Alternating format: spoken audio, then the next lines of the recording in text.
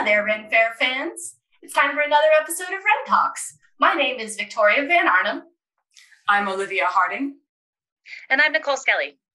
And today we're joined by Amy Charlo, the hypnotist at the Colorado Renaissance Festival. Hi, Amy. Hi, ladies. Hi. Hello. Thank you for having me. Thanks for being here. So right before we got started, you were telling us a bit about your accreditations. Would you mind sharing them with the rest of us? Sure. Yes, absolutely. I am a certified consulting hypnotist with 2 different schools of hypnosis, one in the United States and Omni Hypnosis out of Switzerland. I am a certified hypnosis trainer in both of those schools. I'm internationally board certified. So I have a lot of accreditation here. So cool. That is pretty spectacular, actually. Yes. Right. So we get to see you here at the Colorado Fair, and I know you've done the Pittsburgh Festival as well. Are those the main Ren fairs that you do? Yes, those are the main fairs that I do. And then when I'm not doing festivals, I'm seeing clients one-on-one to help with their different challenges in their lives. You see clients locally, and do you see them online? Does hypnotism work on Zoom? That is a great question. And yes, it does. And one of the great things we got out of the pandemic was a lot of really good research. Everything I do is science-based and a lot of peer-reviewed studies. I'm a science girl, and we have great research that shows the mental health benefits of working with hypnosis or other forms of therapy via Zoom, just as effective as live and in person. This is an extreme side note, but I think it's very important for everybody to know. You say you're a science girl. Do you have the capability right now to stand up and show the dress that you're wearing? Yeah, yes, I think I do. So it's got like a lot of dinosaurs going on. Yes. So cool. And dinosaur earrings, because I'm going to, the Museum of Natural History here in Denver. I actually used to be an artist on paleontological digs, and I've designed a couple of dinosaur exhibits for a couple of different places in the United States. So I love dinosaurs. But back to hypnotism. I was trying to think, I can't think of any other sort of thing that is an intersection of both sort of mental health and medicine and entertainment. Mm-hmm. Do you mind talking a bit to that? Yeah, absolutely. It's fascinating. I've considered part of my job. I'm at the Renaissance Festival, I'm an entertainer. But if you watch my show, you see that I keep sneaking in all of these like positive affirmations with my volunteers. I want them to feel really good. I want them to feel better when they get off the stage than they came onto the stage. I feel like I'm an ambassador because the information I'm putting out about hypnosis is correct, and there's so much mythology behind it.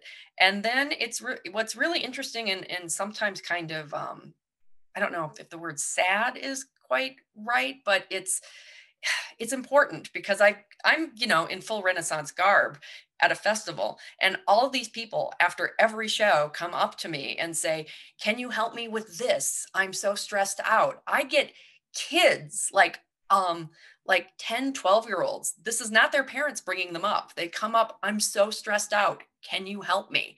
There is a huge need for mental health help in our country. And I'm really seeing it with the young people right now too, especially. So it's a very interesting intersection because, and you can't really keep them separated completely. I'm an entertainer, but I also really want to help and heal. I see that a tiny bit, not to the degree that you do, but when I give advice and walk around and give advice, I thought it was just going to be all funny, haha stuff, but people come up and they're like, how do I get through college? My kid died 2 years ago. I don't know how to process that. And it's nice to be able to give the people who are feeling that way, that sense of assurance that you're not going to be weird to them, and that they can come to you and ask, even if you can't help them in the moment, or like you have to, for you, I assume like you'd have to be like, "Oh, if you contact me later and we can set something up potentially."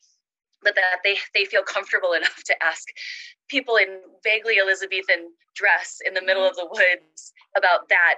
Not only I think is like, I take very personally as like, oh, that's a good thing that they feel comfortable. But at the same time, it's exactly what you just said, that there's a huge mental health crisis in the country right now, the past however long.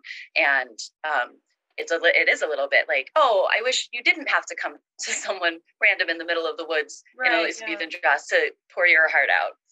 But it's nice that they feel confident that you're not going to judge them or be strange or shoo them away or anything. Oh, I'm so glad that you're doing that. One of the most important things for people's mental health is to be seen. And even those tiny interactions, what we're doing is really, really helpful and really healing, because they are being listened to and their experience respected. Totally. We've talked in the past about how Ren fairs themselves, whether or not like we realize it or intend for this to be the case, in certain parts of the country, they weigh heavily on people's mental health. That we learned this past year when certain festivals didn't happen, that people were saying things like, I don't know how I'm going to get through this year without Ren Fair. And you don't realize as like a performer where it's a job, and it's a job, but it's a wonderful job going from place to place, that is the case for a lot of these patrons. Yeah, absolutely. I've had multiple people come up to me after shows, both in Scarborough and Colorado, saying, thank you for working with Digital Ren Fair or the Renaissance Stream Guide, because that's how I made it through the pandemic. So we've had an impact. Oh, Yay! absolutely. We just synchronized that. I know. And it's so good for people to be able to go to a Ren Fair and just be their core imaginary selves, because that's who you really, that could be really who you really are. It's like, you're not an accountant. No, you're a fairy ballerina. Why not? That's who your soul is. Go out there. You're not hurting anybody. You're just enjoying it and thinking outside the box. And, on a scientific level, you're building new neural pathways. You're helping reframe the way you think about yourself. It's really good for people. And then plus, what a privilege it is for us to be able to share these amazing memories, because really what they're out there is spending time with people they love. That's what they're doing. I just got all warm fuzzy. Yay! I want to tag on to what we're talking about, but a little bit kind of switch it. Because Amy, you had mentioned that there's stigma and mythology around hypnosis in the US specifically. And so while you're providing this entertainment, but also mental health support and everything, I don't know personally what the stigma and mythology around hypnosis is. So could you talk about that for a little bit? Yeah, absolutely. It's very interesting because the way hypnosis evolved in popularity in the United States is very different from the model that it evolved in Europe. In Europe, all of the early posters would be at scientific symposiums, and it would be hypnosis demonstration, da da da da da. And in the United States, and it's a long story, but I'll make it short, it got tied in with spiritualism and seances very, very quickly. And so in the United States, it took more of an entertainment route at first. And when I go over, I'm a speaker in Switzerland, usually once a year at the Hypnosa Congress. And over there, everybody uses the hypnotist at the dentist. Why wouldn't you? Because it's very accepted. It's very common culture. And now, especially, we have all of the hard science. We've got, all of the brain scans, and it's such a powerful healing tool. And the United States just hasn't caught up with this. I tell people I'm a hypnotist, they avert their eyes, they'll say, ooh, can you read my palm? And nothing against palm reading. It's awesome, it's fun, but it's not what I do. And it's different in different parts of the country. I actually have to change my pre-talk that I do at the beginning of the show and just really demystify it. It's science, I'm qualified, I'm trained. A lot of people don't know that the papacy, the Catholic Church twice now has done 2 huge studies on hypnosis with all of their power and money. And at both times they said, this is a great process for healing. Use it. Wow. Francis is just like, yes, women should be using hypnobirthing. It's fabulous. Wow. It just makes me want to know more about the history of hypnotism. Are there any books that you would recommend? I've actually been writing one about the history of women in hypnosis, which goes way back, because women have been, natural healers, have been using hypnotic processes forever. You can literally use the Hawaiian birthing songs that they sing while women are giving birth. It's literally a hypnotic induction. I could use it at the beginning of my show. It's fabulous. There are some really good books on the history of hypnosis out there, and there aren't a lot of them. But I'm curious because you said that in the US, like a lot of the hypnosis started with symposiums, which you might think are very similar to like the setup of Ren fairs. But then I know there's all the extra bits of Ren fairs, like some idiots called Music the Gathering are playing one stage over and making a lot of noise while you're trying to do your hypnosis, or there's like weather stuff. So what's that like, bringing it to the Ren fair world? Yes. When I came from the corporate world to Renaissance festivals, they just hired me for one weekend because a friend of mine who was a hypnotist got sick. And I had done like some outside like fairs and stuff, but not where people are like, hitting mallets and flinging frogs and like knocking each other off of horses and, all of the crazy stuff that happens at a Renaissance festival. So there is a whole different setup and a set of challenges. And what I've learned to do is really work with what's going on around me. So any sound that you hear other than the sound of my voice just relaxes you more, lets you know that you're safe. If you feel anyone on your left or on your right that reminds you that you're safe, relaxes you down even deeper. When it's really hot, hypnosis is actually incredibly effective at treating hot flashes. It's over 80% effective.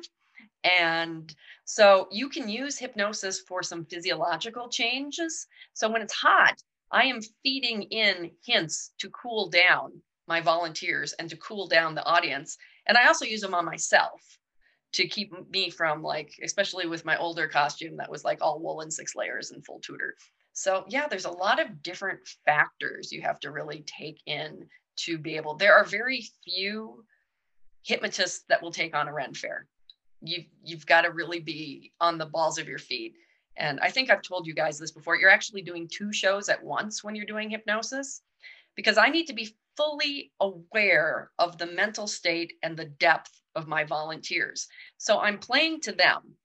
I'm also playing to the audience. And so I do a lot of back and forth. And so I need to make sure the audience is engaged. I need to make sure my people that are volunteered are engaged, so they stay in a hypnotic state, in a nice even one where they're feeling centered and feeling really good. So many moving pieces in my favorite weird thing that happened at a Renaissance festival that can only happen at a Renaissance festival. And there is no manual to set you up for this stuff, as you ladies know. I had a bunch of volunteers that were wearing those big flowery garlands, and this hummingbird comes up and he starts like trying to stick his beak into people's ears, and I'm trying to like push him away, and this is like the most determined little hummingbird. I'm pushing him away and he's like nee, and I'm like nee, and he's like nee. I'm like, and all the while I'm trying to keep the show going and not hurt the hummingbird. You can't make this stuff up. That's fantastic. It was hilarious. Absolutely fantastic. Of course, the hailstorm, that came out of nowhere 2 years ago, like the really bad hailstorm.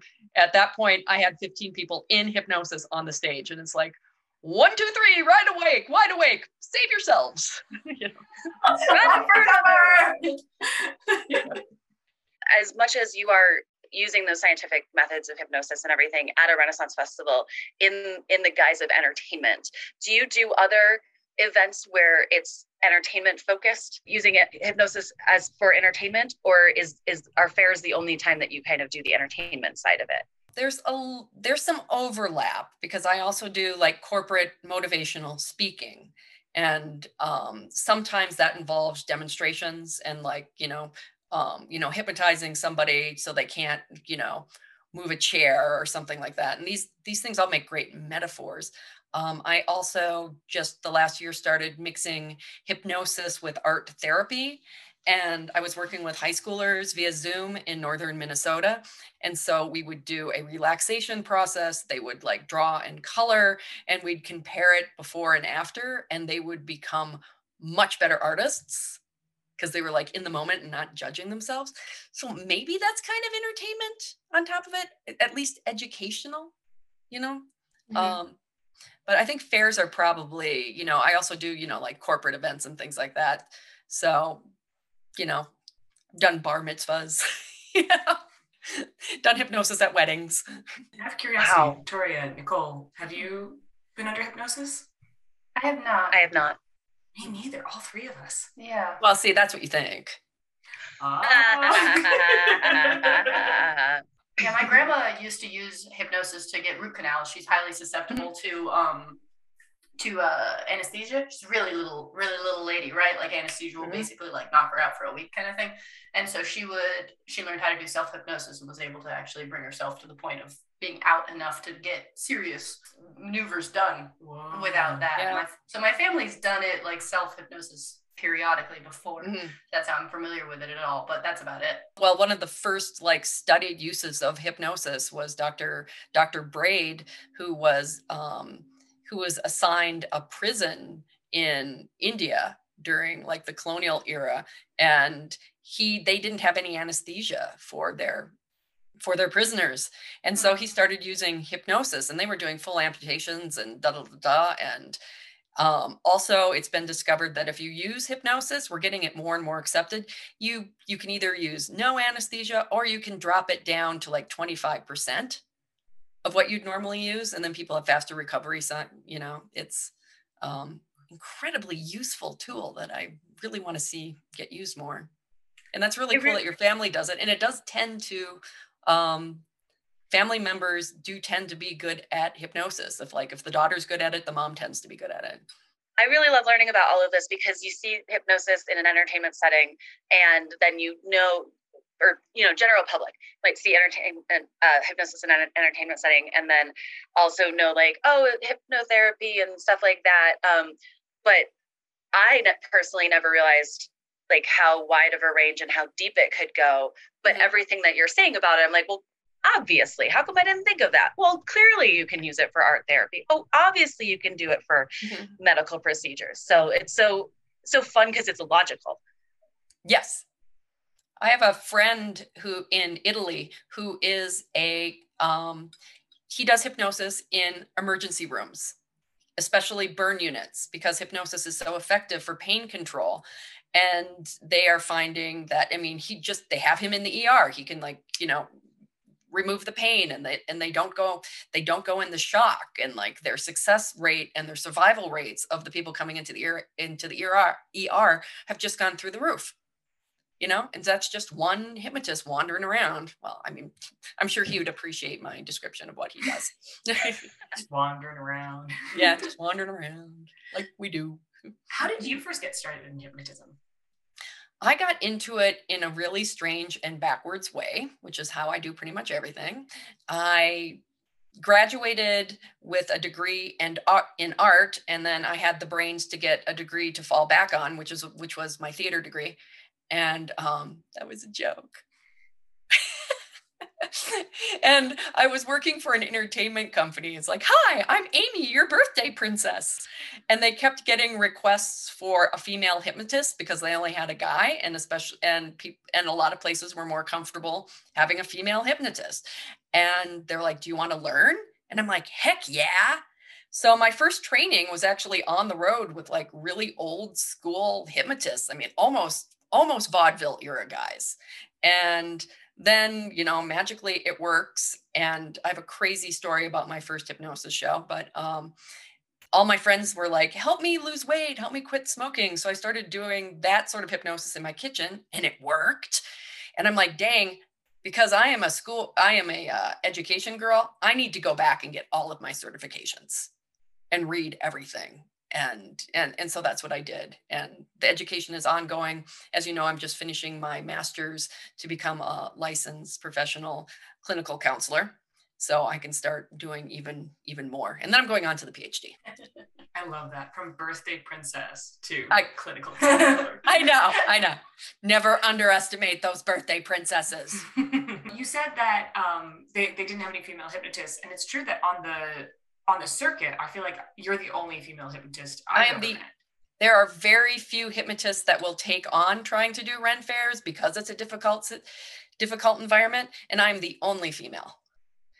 In fact, Wow. sometimes, especially the first year when I was walking around with my sign about, you know, the hypnosis shows, which I've now switched over to walking around with a spinny spiral, people would ask, "Oh, when is the hypnotist on? Like, what stage is he on?"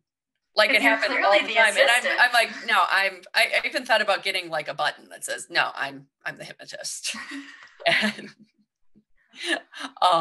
so that's really interesting. And you're also in a place that there are, you know, there's a lot of course, there's a lot of guys at the Ren Fair, but being able in full costume to convince men that don't know me to come out of the audience and be willing to trust me enough to be hypnotized is quite an accomplishment, because of all the things around that. It's like, I'm giving up my power, and to be able to educate them. So it's really, I'm very proud that I can work in that environment, and I'm really proud to be the only female hypnotist right now that's doing it. Also, female hypnotists we're still a major minority in stage hypnosis anyways, but we're the huge majority in hypnotherapy.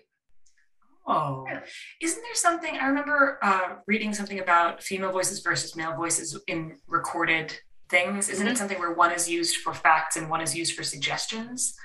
Mm-hmm. Yeah, and I feel like that there's some of sense that. Why a female voice in hypnotherapy would work better. Also, there's this really, and you gals are going to love this. You may have seen this study. I read studies, so you don't have to. There's this wonderful study that in men's brains, they process a female voice in the same place they process music. Whoa. Female voices are music to men. Isn't that beautiful? That's lovely. Now I'm really curious about like genders, and is it like a masculine brain or a specifically like testosterone filled brain that thinks that way? And if, for example, like a trans man would have exactly the same part of his brain would light up. Now I want to like do even more studies. Oh, it's fascinating. And the beautiful thing now is like we're getting better brain studies. I'm not a neuroscientist, but I have friends that are, and I go to a lot of conventions. And so I see a lot of the latest stuff coming off the press. The Omni hypnosis that I do out of Switzerland, they're partnered with the Swiss Institute of Technology, and they have all these ongoing studies. And one of the coolest things that's just come out is that in hypnosis, you are not only really lighting up the middle brain, the front part of the brain that starts to slow down, and the middle brain, but it also really affects the limbic system, which makes it uniquely qualified to work with trauma and things like post-traumatic stress disorder, because you can actually change the way fight or flight is being activated with somebody. This is life-changing for people. Do you want to talk about like what you do at the finales, like how your finales go with the jousting noodles? Oh my gosh, that is my favorite finale. I love it. The show has really evolved and changed since I've been doing festival. There are things that work at a corporate, in close, as you know, that don't fly at festivals. But for my finale of the show, I have started using pool noodles and having people reenact a joust. And inside every human being is a 7-year-old that wants to do a dramatic spaghetti Western death. Every human. We want to do it. And to keep them safe, I came up with the idea of doing it all in slow motion. And some of them will even talk in slow motion, which is hilarious. And they'll ride their pool noodle horses in slow motion, which I've intentionally made look really pathetic. Like they've got really ratty tails and stuff, and it's just funny. And they'll do these incredibly dramatic slow motion deaths. I've had people like roll themselves slowly off the stage, lay in the sawdust and twitch.